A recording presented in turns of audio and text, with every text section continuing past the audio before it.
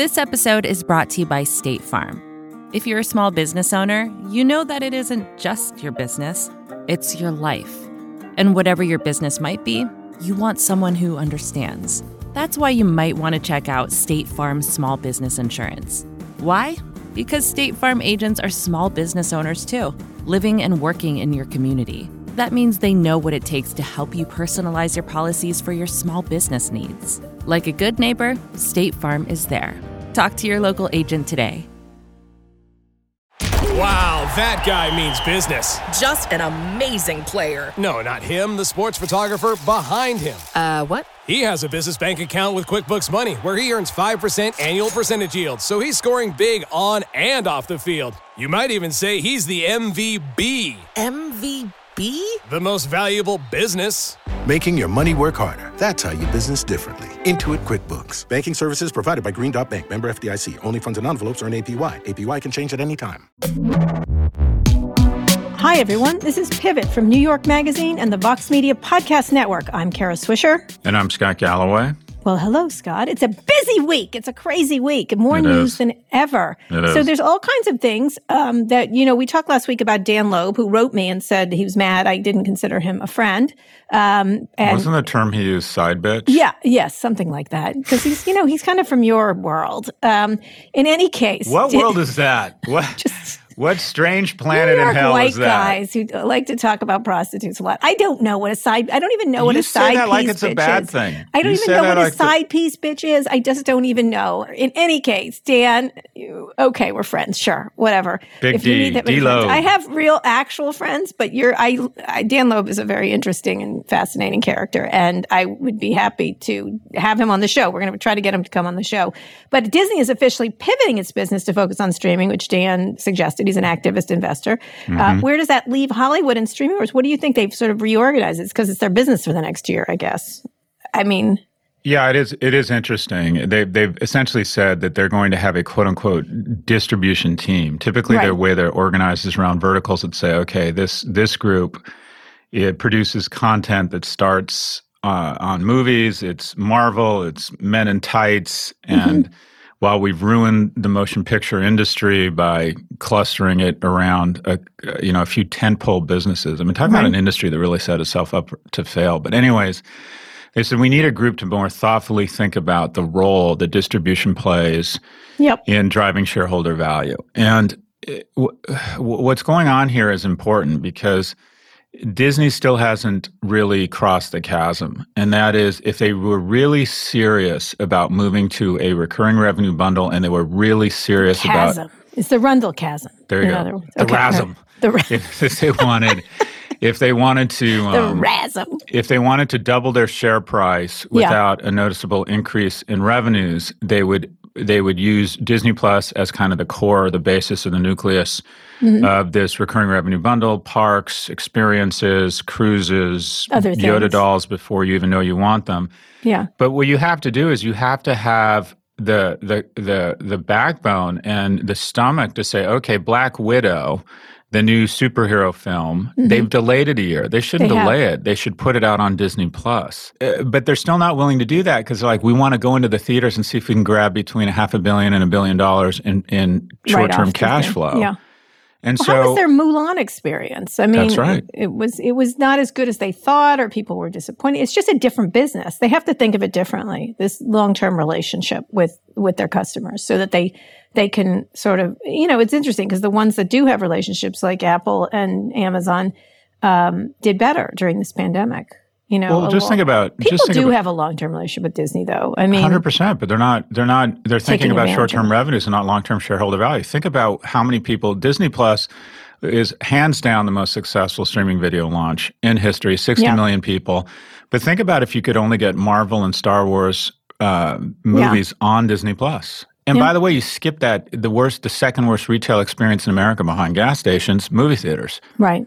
How many people would be on Disney Plus? Pretty much anyone with a credit card. You know, my kids, it's interesting. They're always saying, "What's the Disney Plus password?" Like that's the only thing they say to me, which is well, they say other things, but it's really interesting. I hate you. No, they use Netflix. They definitely use Netflix.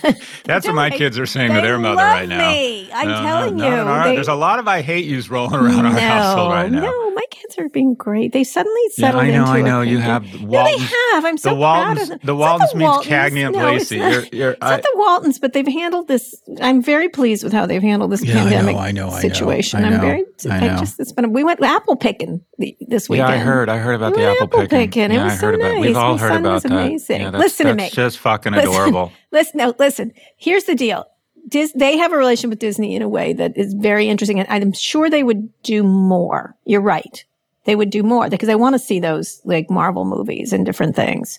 Do more and pay more. So this is anyways, reorganizing and calling out distribution as a key component is really saying, all right, being more thoughtful around how we drive shareholder value as opposed to just monetize content through the traditional path of old Hollywood, if you will, is an acknowledgement that what has gotten them here today isn't going to get them where they need to go. That is articulate. Are you going to be on the new Disney board when Dan Loeb takes over? Disney is one of the few boards I would say yes to. I'm actually getting off a board right now, and I had a friend of yours actually that called me who's a headhunter for boards, and she said, I want to put you on these boards. I'm like, these are Joey Bag of Donuts boards. I have no interest. And she said, what board would you go on? And I said, I would go on Disney. Anyways. They're never going to let you. Iger, call me. Call me. No. Yeah, I'm sure I'll get a call in the next never. You know who'll get a call? In the next never. From Iger, and he'll be I got to keep him up. The new sheriff of the internet. It's the she-ref. The problem is, on all the good boards, the good boards, they won't let you on. There's somebody I have massively pissed off. I know that. That's what I'm saying. You're never getting on that board. Everywhere I go, it's like, everywhere how you go? do you deal with that guy? I'm Persona like, it's great. Daga non grata. Listen, here's one more thing we have to talk about. Dropbox is the latest tech company to make work from home permanent. It looks like it's just now a thing. It's going to be now a thing that you're going to work from home. This is, there's a bigger story here, and that is, if you think about really tectonic shifts in our economy, where there is not only growth, there's two ways to make a shit ton of money, and that is to get on a rocket ship that is growing, right? Dropbox, I'm not even entirely sure what they do. I just know what they do is growing something around storage. You drop things in a box, but go ahead. There you go. You know, search is growing, AI is growing. You get on a rocket ship there. The other thing you can do is get in front of a tsunami of change. And that is there's an earthquake off the shore, and then this tsunami that is taking water from everywhere else and is forming just a massive change in the ecosystem. And some of those, which is kind of my way of, how I describe shifts in the economy when I'm on edibles. But anyways, the biggest shift is going to be the $4 trillion that's up for grabs through new distribution mechanisms in healthcare that's no longer going to flow through hospitals and doctors' offices. The second biggest shift, Kara, is going to be the transition of capital, both time and financial, from what is arguably the third largest asset class in America, and that's commercial real estate, to the largest asset class in America, which is residential. If you think about, on average, companies spend between $20,000 and $30,000 per employee on real estate, security, snacks, conference rooms, all that crap. And if people are going to spend between 30 and maybe 50% less time in an office, then it just goes to reason that over the next 3, 5, maybe 10 years, 30 to 50% of the value, the asset value of commercial real estate is going to leak to residential. So that means everything from restoration hardware. And they're fixing things, to Best Buy that sells you new stuff for your home is going to just boom. Home heaters, outdoor heaters. Remote. They're sold out everywhere. It's fascinating. It is interesting what's selling. And I wonder if it'll kick back. But I got to tell you, downtowns, I've been in a lot of downtowns recently.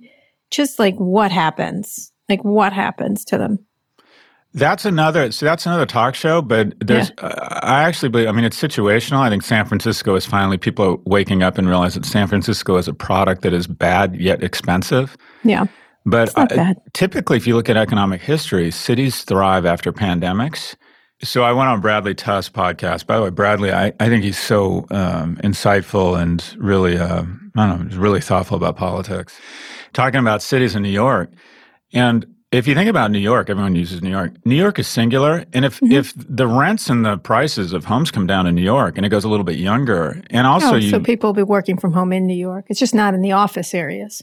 Well, but also there is a flip side, and that is Amazon, Facebook, and Google are doubling down on the notion of an office space because who loves to go to work? Young people. Yeah, you've talked about this. This is interesting.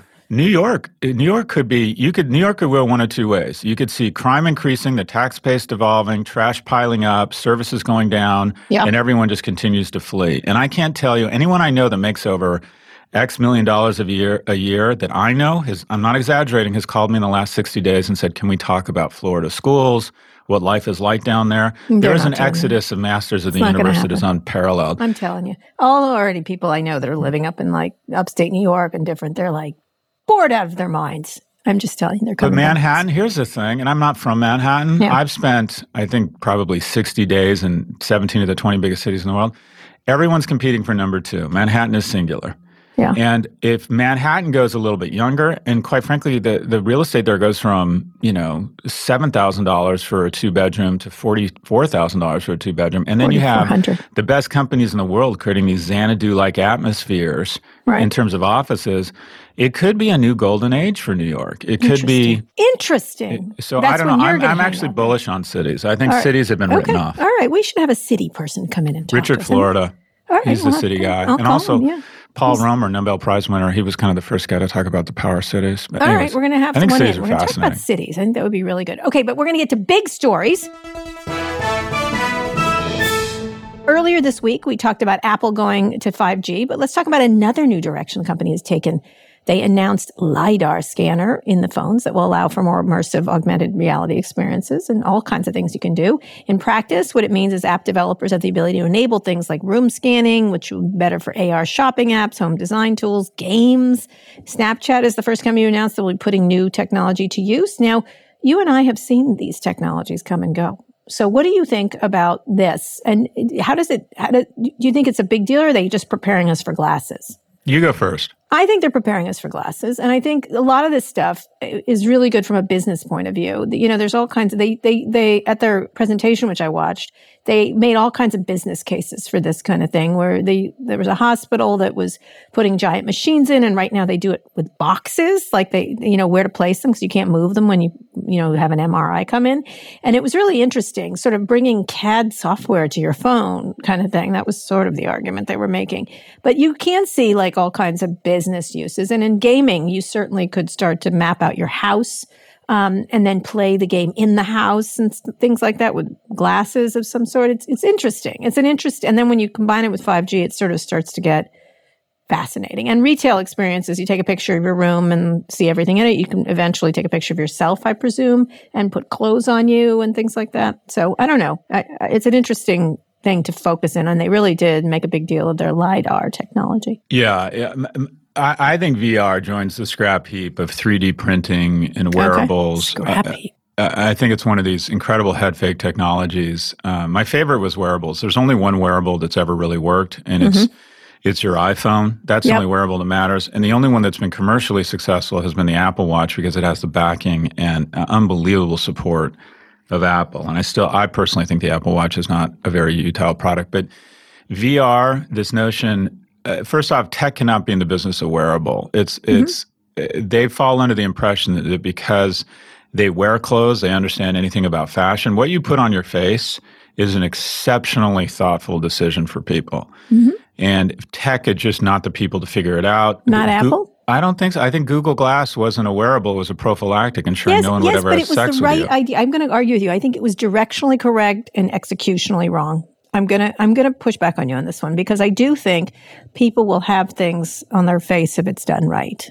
They will. You don't think so? You think it's 3D printing? Well, even like my son, my youngest really wanted. So there's only 2 unicorns in Florida, which makes no sense because we have no long-term thinking because we're basically a rest home and a place for tax pads. But anyways, Galloway, Florida governor, 2022. That would be you, right? That's your demo. That hurts. That hurts. It was meant to. So, but we have two unicorns. One is Chewy, this cool pet online pet retailer, and the other is Magic Leap, which is just a ridiculous company, in my view. And that is it's VR.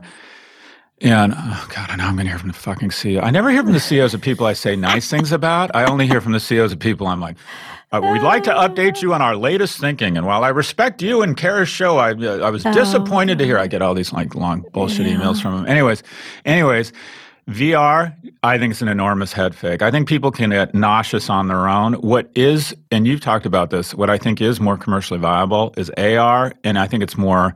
Well, that's what Apple's aimed at. They're not aimed at VR. But they're aimed at AR. It's hold up the only wearable that works. Hold up your phone to a building, and you get to see what apartments are for sale or for rent. Okay, all right. Hold up.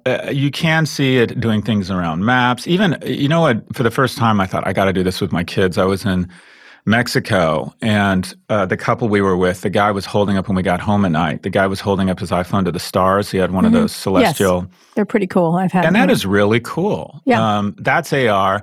So you can see a lot of applications there.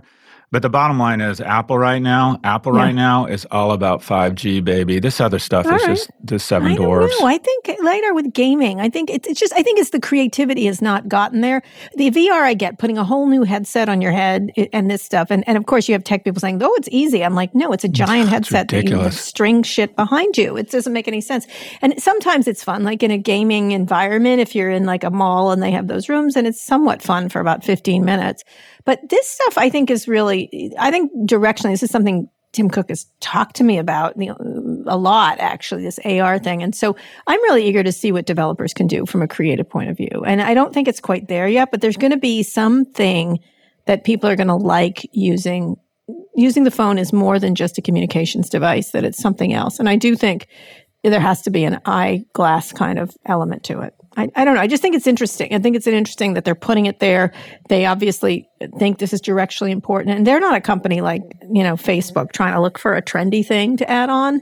So I do pay attention when they do things. So they don't just go, let's put LiDAR and make, wave our hands and jazz hands and do bullshit. I don't think that's this company. So I do think it's interesting that they're relying on some creativity to where this is going. And some of the stuff they showed was pretty cool. It's just a question if you'll use it again and again. And so what's something you'll use a lot? So it'll be an interesting thing. But you think just 5G, that's it. Well, look, I haven't had breakfast, so I'm in an especially bad mood. But there's a certain number of technologies that I find are just literally press release after press release, and that have never worked because they basically miss consumer behavior. I don't think kids want to game with something on their heads. I think they want to game. I think they want to game with the freedom of mobility and motility around their head and their face, and they want to watch a screen. And maybe on their phone, my kids do Pokemon on their phones when they're out exploring for whatever the shit they're looking for, other Pokemons. I think there's a lot of interesting commercial applications. But some of this stuff, another thing I think that is overhyped right now, the new technology that's overhyped, quite frankly, I think is AI. I just don't. AI, okay. I get why people are excited about it, but it's going to be like, there's just so many. Peter Diamandis from The Singularity, he gives this great speech and he talks about all these new technologies. And I love his speech. I love it's fascinating. And I'm like, short every company in these things because it's bleeding edge. What wearables worked? What wearables? Fitbits, probably, of all of them. Fitbit got bought by Google. It was a mercy killing. Yeah, okay. Fitbit wouldn't be around. I call them unwearables, so don't look at me. What was the other one? Not Jawbone? Jawbone, and then there was, Jawbone. and by the way, one of the greatest consumer brands in history and a good device, Nike's Fuel Band. That didn't work. They just don't work. People, if someone's going to put something on their person, it needs to be Van Cleef and Arpels, such that wealthy men want to have sex with them. And that is... I literally think if anyone's going to do something interesting around this, I think it will be Apple. And I think they will develop something that could be. You mean like I have tried all the glasses. The branded Apple Watch with Hermes. Remember that bullshit? Oh yeah, no, it was remember that gold. Bullshit? Remember, it was like one of them was $10,000. Do you remember that? That was interesting. The rose gold Hermes Apple Watch. It wasn't Hermes. Was it Hermes? Hermes. Yeah. Was it? Probably the best luxury brand in the world. We'll see. We're going to take a quick break. Scott and I are differing. I think when Apple does not wave its jazz hands that often, and so. But you're right. By the way, that'd be an awesome name for a dog. Jazz hands. Yeah, our Vizsla is getting older, so being the sentimental person I am, I'm already thinking about another dog. And I want to get a Great Dane, and I'm thinking of names. I'm thinking Jazz Hands. Jazz Hands. I was thinking Gestalt would be a great name for a dog. Gestalt but Jazz Hands would be a funny name for a dog. Hands. Hey, come here, Jazz Hands. Give me. a big clumsy Great Dane called Jazz Hands. That's okay. a good it's jazz all pause. yours. It's a jazz pause. All right, Scott. Let's take a quick break. When we get back, we have more viral information on Facebook and controversies. All the Republican senators are mad at Facebook and Twitter ahead of the election, and a listener mail question. This episode is brought to you by State Farm. You've heard it before. Like a good neighbor, State Farm is there. But it's more than just a tagline, because State Farm agents are small business owners themselves who live and work in your community. And if you're in the market for small business insurance, who better to work with than an agent who understands what it takes? State Farm agents can help you create a personalized insurance plan that fits your small business needs and budget. Talk to your local State Farm agent today about small business insurance. Like a good neighbor, State Farm is there. Wow, that guy means business. Just an amazing player. No, not him, the sports photographer behind him. What? He has a business bank account with QuickBooks Money where he earns 5% annual percentage yield, so he's scoring big on and off the field. You might even say he's the MVB. MVP? The most valuable business. Making your money work harder. That's how you business differently. Intuit QuickBooks. Banking services provided by Green Dot Bank. Member FDIC. Only funds and envelopes earn APY. APY can change at any time. And we're back.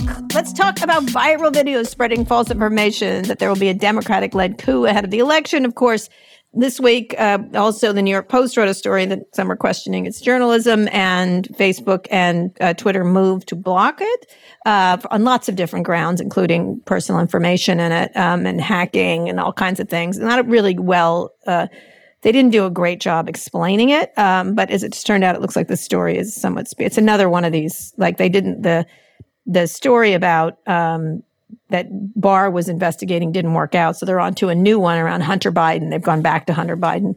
None of this is working for them. But nonetheless, last month, Republican commentator Dan, I don't know how to say his name, Bongino, I don't know, shared a video with over 3.6 million followers that a false plan that Democrats would be staging a coup. The video has been viewed 2.9 million times. This goes on and on and on. This goes on and on to this. The Facebook page Occupy Democrats asserted that Trump had directly inspired a plot by a right-wing group to kidnap Michigan governor. That's not true either. He did tweet some unpleasant things that would probably prompt people to do things, but nonetheless. So can we have a free and fair election in this environment where this type of information is being spread? And now it looks like these companies are sort of finally doing something about it. I believe that America, I mean, I find one of the most discouraging images of the year was, Orange Hitler and his Rose Garden Massacre. Yeah. But I found some of the most inspirational imagery of America, and it really makes me feel like, okay, the tensile strength, the connective tissue, the muscle of America, the character of America is still very much alive. Have you seen the voting lines?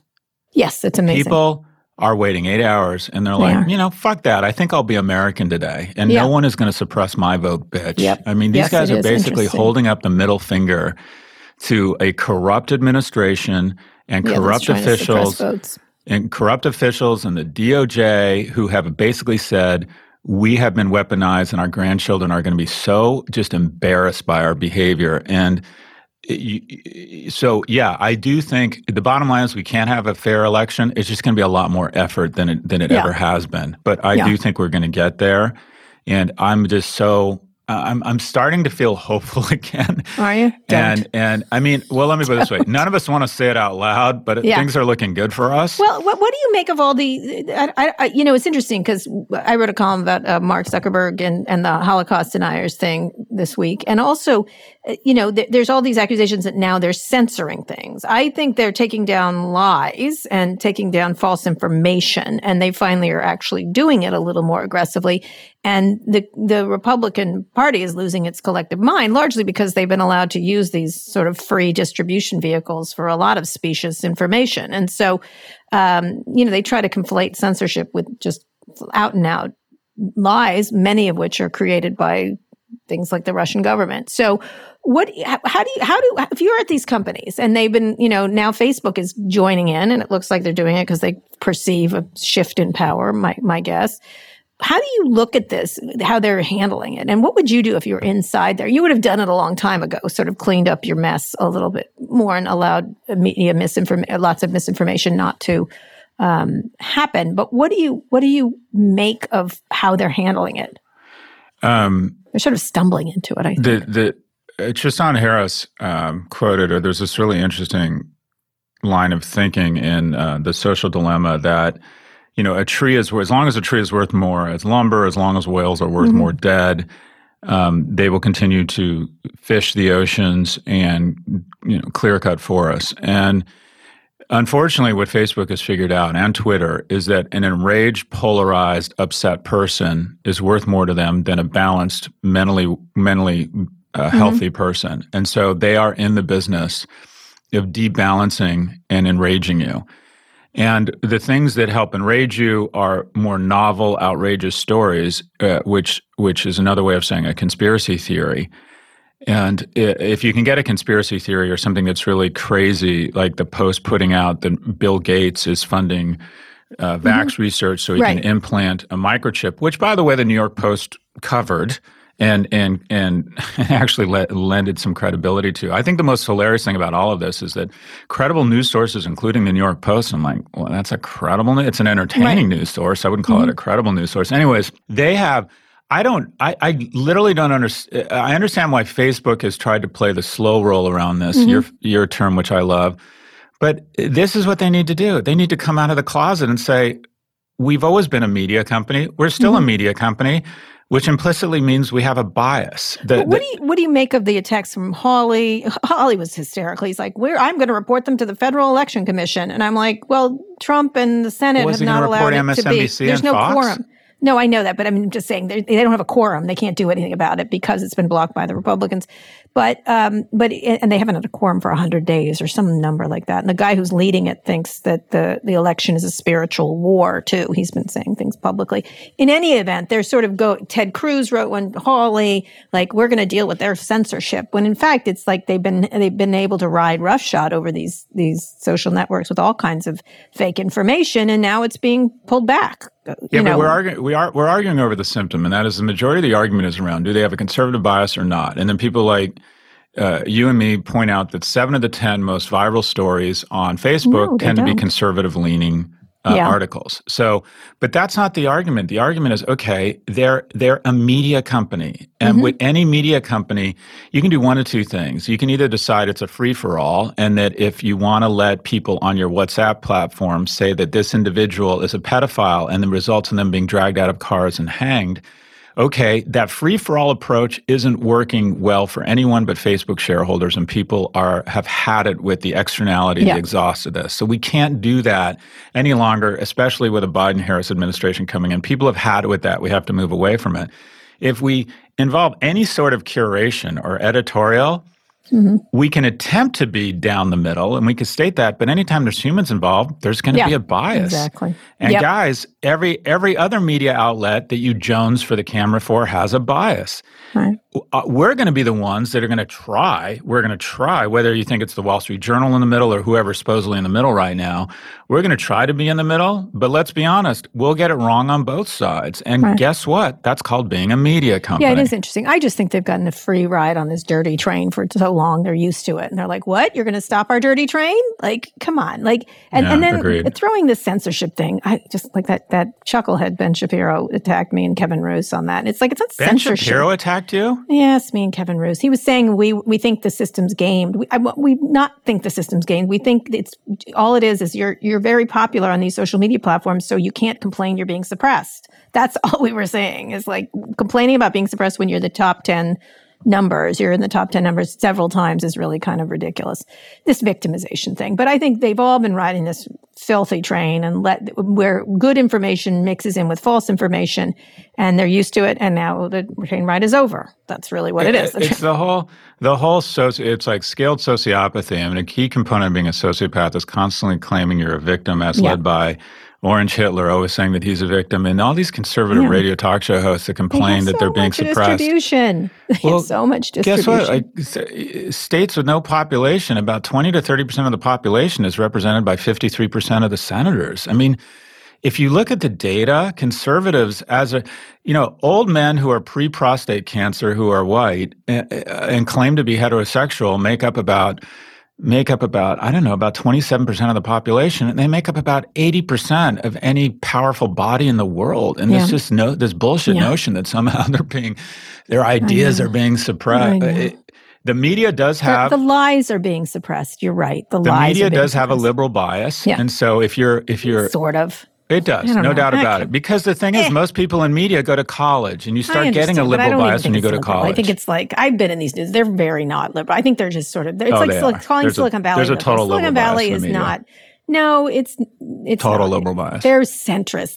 They're ridiculously centrist. Today they're center centrist. according to Kara Swisher, which is out of control liberal. No, it's not. I'm an out of control liberal. Anyway, speaking of which, NBC. I'm not actually an out of control liberal. Meanwhile, NBC announced they would host a town hall with Donald Trump in the same slot as ABC's earlier announced town hall with Joe Biden. This is because Donald Trump declined to be in a virtual debate. So he's getting rewarded by getting an NBC special. NBC, of course, is where he did The Apprentice. So thank you, Jeff Zucker. Is the mainstream media stoking these flames by forcing audience to choose which candidate they want to listen to? I mean, it's kind of weird. Why couldn't they just do it at different hours? It's really odd, I find. Well, not only that, NBC's getting slapped, including by Rachel Maddow. The whole point of these debates is such that the guy in the red sweater can be informed and see the contrasting viewpoints line up against each other and make an informed decision. By the way, I love that the red sweater guy has announced he wants another 15 seconds of fame and he's undecided, because it's very important to every 4 years say, okay, let's make sure stupid people are still stupid 4 years later. So, What's his name? The idea, it not only doesn't make any sense, it undermines the whole purpose of these town halls and debates. And that is, you're supposed to be able to compare and contrast them. And all they're doing is saying, okay, stay in your bubble. Stay in your bubble. I mean, what's with that? It's so weird. It doesn't make any sense. And they say, well, if they'd given one an earlier time, there'd be bias. They have them on different nights, and then say, why not? I don't get it. Or flip a coin or something. I think people are really attacking NBC. I mean, that just makes no sense. Yeah, they sort of did reward Donald Trump for being an asshole. You know what I mean? I will not do a virtual debate, but I will do this town hall. And it's going to be Savannah Guthrie, who, by the way, let me just say, she can be a tough interviewer. Everyone's sort of making fun of her. I think it's unfair. She's actually a pretty decent interviewer. Well, it's because you're not expecting it. Anyone named Savannah, you think is going to be nice to you. Do you? Do you really? Well, come on. You meet someone named Savannah, you're like, oh, God, I can relax. This person's going to be nice to me. Their name's Savannah. She's quite a good interviewer, I think. Yeah, she is good. Those are the things I don't like as they attacks on her. I think she's quite an excellent interviewer. But nonetheless. Why are they attacking Savannah? Because she didn't decide this. They're attacking NBC, and so they're going after everybody attached to it. If Chuck Todd, of course, is getting his ass kicked on Twitter and everything else. In any case, they should. From Miami. Probably one of the smartest, most credible person from Miami. Chuck Todd. Okay. I thought that was you. All right. So NBC, which one are you going to watch? Are you going to go between them? I'm just going to wait till Twitter to organize it for me. 100%. That's what I'm going to do. That's what I'm going to do. I'll look at the highlights. So it's a mess. It's a mess, people. I'll probably tune into Trump because I just hate myself, and I find that as I get older, I want to kind of self whatever you call it. Because he knows he's gonna do something crazy because he could do something, and Joe Biden's just gonna be like a nice guy. That's true. It's true. This is another example of when Biden got the nomination. I was so upset. I thought, oh my God. You were? Oh my God, we're going to lose it. We have figured out a way to lose this. Mm-hmm. And the reality is that Joe Biden isn't going to win this election. Donald Trump is going to lose it. This has been the worst executed campaign for Donald Trump to figure out a way to not debate Joe Biden. Yeah. Is such a he should have done it. There's error. One more coming, though. There's one more coming, allegedly. There's one more. Who knows? I mean, the Trump campaign, it's as if literally they just didn't show up. They have made such terrible moves. Anyway, we're going to get to listener mail. Okay, let's go to a listener mail question. You've got. I can't believe I'm going to be a mailman. You've got mail. This question comes from Chloe Donaldson. How do you see Section 230 playing out for some of the smaller internet companies? Sure. Companies like Facebook and Google have tens of thousands of employees, many of whom are already moderating content, for better or for worse. But for a company like Reddit, who has 400 employees, or Craigslist with more like 50 employees, Section 230 would crush them. Their entire business model is built on the safety net that the 1996 law provides them. They seem to slide under the radar. Also, what footprint do these smaller companies have in DC these days in terms of lobbying? Thanks. Okay, this is interesting because this repeal of 230 was mentioned by Donald Trump yesterday after the Facebook and Twitter thing. It was mentioned by Clarence Thomas, who literally wouldn't know 230 if it hit him on the head. And of course, Hawley and the other guy, the one nobody likes, Cruz. So it does hurt smaller companies more. And again, it doesn't need to be repealed. It needs to be reformed. And the issue is, Section 230 would affect smaller companies differently because they don't have the wherewithal to do. A lot of them would probably have to shutter, and these other companies have giant lawyers and cadres of lawyers and stuff like that. And so they could make exceptions and standards based on company size. They could do anything. They could create something after consulting with a lot of people and actually legislating and actually doing policy that gets smart people around and figure out a compromise that would work best. Scott? Well, one of the biggest problems in our society is that because government has become a co-conspirator as opposed to a countervailing force to private power, that our taxation and our regulation has become regressive as opposed to one of the keys to capitalism is you have a progressive tax structure that says if you're smart, hardworking, and lucky and you kill it, you pay a larger percentage of your taxes. And we also have done the same thing around regulation, and that is small businesses under a certain number of employees are exempt or have been exempt from a lot of the regulations that bigger businesses are subject to. And I don't think there's any reason, to your point, about reforming 230 that might build in some exemptions. If you're a 20-person, company putting out blogs or whatever it is, maybe you aren't held to the same standards because, quite frankly, you can't inflict the same damage. So I think your term is the right one. It needs to be reformed, but there's no reason why we can't accommodate or, if you will, try and give companies small business has been the engine of growth. Two-thirds of new jobs are created by small business, and small business has been kicked in the nuts because big companies have figured out a way to overrun government, and it hurts small business. And we need to return to a regulation and a tax system that helps the engine of our economy, and that small and medium-sized business. They really don't have much of a seat at the table anymore. So I think you can get around this. I think you can. They don't have an ability. Not just that, but a lot of I remember interviewing the CEO of Reddit, and they were doing some of this stuff that Facebook and Twitter are doing right now. And they were like, we just don't have the people. We don't have the resources to do this. It just puts us out of business, and the same thing with all these other small companies. And so, some don't have the problem, like the Snapchat, which is smaller if you can compare it to these other large ones. But you don't also want to have Facebook and Google spending their time doing this either. Like, you have to figure out a way that they have adequate liability for the things on their platform. And at the same time, doesn't allow like a zillion lawyers to just descend on these industries and just ruin them. Like we have figured out liability in every other industry.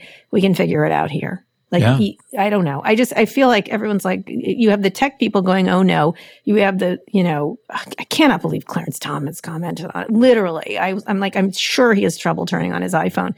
And it's not something to be bandied about. It has to be like smart. And people like Josh Hawley and Ted Cruz know that. They just, it's also not a winner with voters. Like 230, like, come on. Like let's just do policy here. Let's just do policy. How about that? That would be really great if we could figure out, including the Biden administration, if they just jump on this bandwagon, it's just redonkulous. Like anybody doing this. It's an important industry. We should regulate it properly, and we should all sit down and figure out the right way to do it. And that's, unfortunately what happens is now we've gotten in this cartoon thing is they censored it. Oh, they're keeping conservative voices. Oh, this, so that.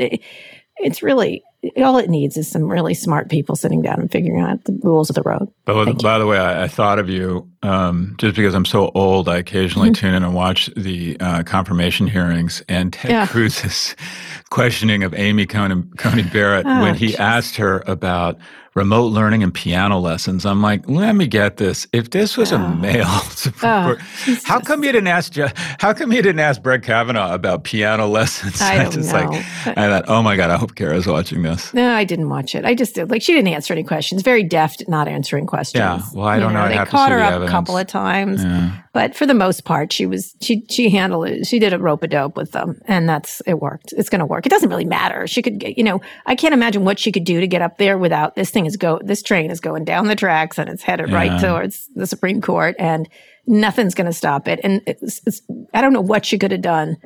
Yelled, "I like beer." I don't know what she could have done. Something. I like beer. She reminds me, I went to Georgetown, and she reminds me of a lot of people I went to school with. Very smart, very religious, she's very clever. She did a clever job at that and sort of handled it pretty well for herself. Whether they should have jammed it through or not is a whole different discussion, but there was certainly nothing. None of them had a glove on her, I thought. No, I think I won't say hope, the only chance this thing gets derailed is if there's more super spreader events and 75-year-old Republicans can't make the vote. I don't see any other. I don't know. We'll see. Who knows? Yeah. Strange world. The only thing she did mess up was not knowing the First Amendment, all the protections. Do you know them, Scott? Can you say them off the top of your head? No, but I didn't win as many awards as you in journalism school. Go ahead. What are they, Kara? They're press, freedom of press, religion, assembly, to be able to air your grievances with the government, and then speech. Thank you. I think you and I are totally exercising our right around the airing of grievances pretty much twice a week. Yes, well, to grieve to the Congress to do that. But you're right, correct. We get all those rights. Anyway, we do. Scott, we're going to take a break. We'll be back for predictions.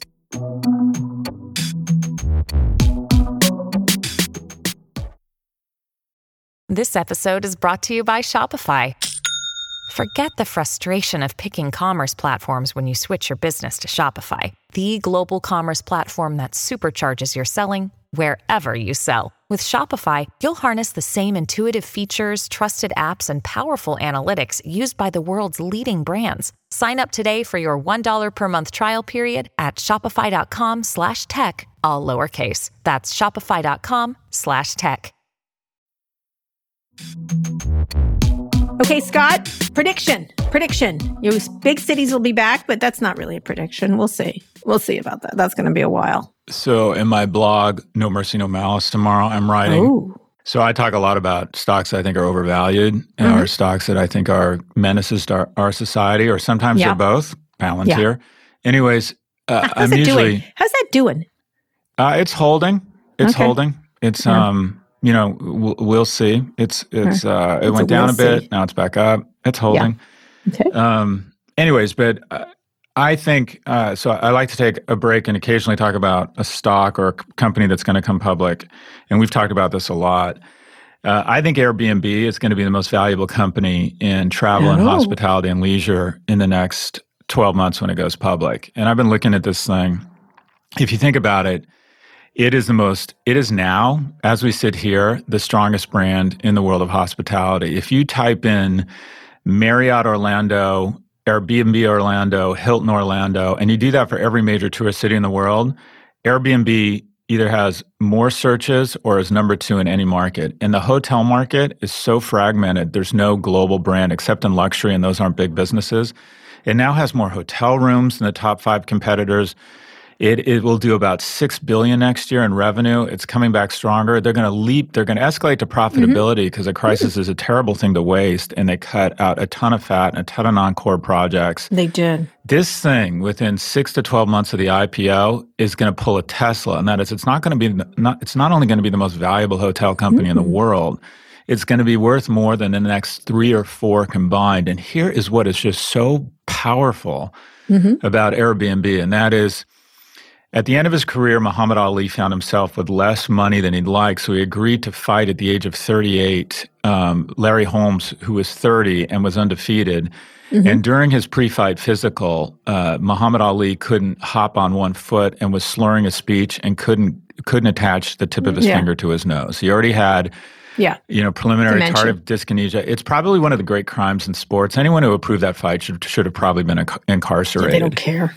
And what you have is Airbnb comes into the ring as Larry Holmes, and the hotel industry can't touch its nose. Wow. It has been Let's take that metaphor. Okay. Well, the hotel industry has been so deeply impaired. Name a hotel industry right now that is leaning forward and making investments in technology and brand. They are all licking their wounds because they all have this really awful nuisance called a mortgage. And Airbnb can not only variabilize its costs down, it has no mortgages. And the thing about Airbnb is it doesn't have the emissions of an Uber. Everyone says, well, Airbnb is like Uber. It monetizes fallow assets. Not really. Uber monetizes and arbitrages the fact that the wealthiest nation in the world has decided to create an underclass. That's what it's arbitraging. And there is a special place in hell for Uber management. And by the way, it's going to have really shitty snacks. And Facebook... What's a shitty snack? Facebook, anything healthy. My firm were all healthy. And I'm like, oh, God. Carrot sticks. That's not why we come to work. Anyways, dry carrots. Facebook arbitrages the tribal nature and rage we get from certain relationships from people who don't have to meet you in person or bots or that weaponize your primal instincts. Anyways, Airbnb really doesn't it's a delightful It service. doesn't weaponize anybody. It's arbitraging. Well, it had issues already. They've started to clean them up, and they certainly had left a lot of their regular renters. People had mortgaged their things. They've got all kinds of issues around cities and things like that. But none of them aren't solvable. I mean, there's things around taxes. They got to start paying their fair share of taxes. There's an issue around housing. Yeah. People pulling it's not as big people pulling a Johnny Depp and partying and whatever. That's nothing that doesn't happen in hotels. And they say, well, crimes are happening in Airbnb. Guess what? I've heard that crimes happen in hotels. This thing, Kara, it's going to do $6 billion next year. And you say, well, it's not a SaaS company. It's not a hotel company. You know what it's like? I agree. If you think about global company that's asset light, huge margins, good brand, nice brand, marketing. Global brand. Nice marketing. And actually, I have to tell you, I have very few problems. I mean, there are issues around racism on the platform, as it again is on Nextdoor and different places like that. And they've been trying to fix that. But I have to say, it's almost a flawless experience. It's like Amazon and delivery. It's sort of really hard to argue with it. We just rented one when we went and got married in New York, and it was flawless. I don't know how to explain it. It was so flawless. Every step of the way, it was flawless. Talk about momentum. A couple things. One, talk about everyone's like, well, they're going to get hurt in the pandemic. The pandemic is the wind in their sails, because if you're freaked out about a virus or pathogen, guess what hotel or guess what hotel room doesn't have an elevator, doesn't have common areas, doesn't have a check-in? Oh, it's called an Airbnb. And by the way, they've tapped into this market. This local that's been so underserved. And that is, if you're like me and you travel with an entourage, if you want to stay at a hotel, it's just, you got to get 3 or 4 rooms. It's just prohibitively expensive. More people want to eat, cook themselves. It just, everything about this thing is just such an incredible juggernaut. There's going to be more supply because people are going to need more reasons to monetize their assets. So the key here, though, is I was looking for a comparable. And my tendency, like everybody else, is compare it to a SaaS company and it's worth 70 times revenue. Well, that's not really accurate. It's not a recurring revenue company, which, by the way, it should be a recurring revenue bundle, but that's another talk show. The company you compare it to, it's benchmarked for valuation metrics. All right, global brand, asset light, incredible margins. Airbnb's comparables are Visa and MasterCard, which trade. They're the only companies in hospitality and travel, you could argue, that have the kind of global equity of Airbnb. They trade at 20 to 25 times revenues.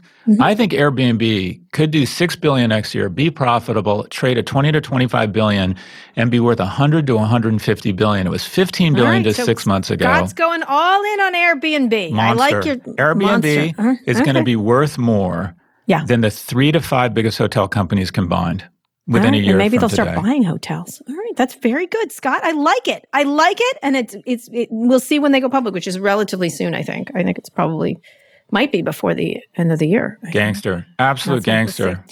All right, that's the show. You know the drill. Email us with questions about companies and trends in tech and business at pivot@voxmedia.com. We love to answer them. We love to have them in your voice. That was Rebecca reading that last question. Rebecca Sananes. Scott, I will see you Monday. We have lots going on Monday, and we'll see you post these town halls tonight and any other news of the weekend, but please read us out. Today's show was produced by Rebecca Sananes. Fernando Finate engineered this episode. Erica Anderson is Pivot's executive producer. Thanks also to Hannah Rosen and Drew Burrows. Make sure you're subscribed to the show on Apple Podcasts, or if you're an Android user, check us out on Spotify, or frankly, wherever you listen to podcasts. And if you like the show, please recommend it to a friend. Kara, have a great weekend, and we'll see everybody next week.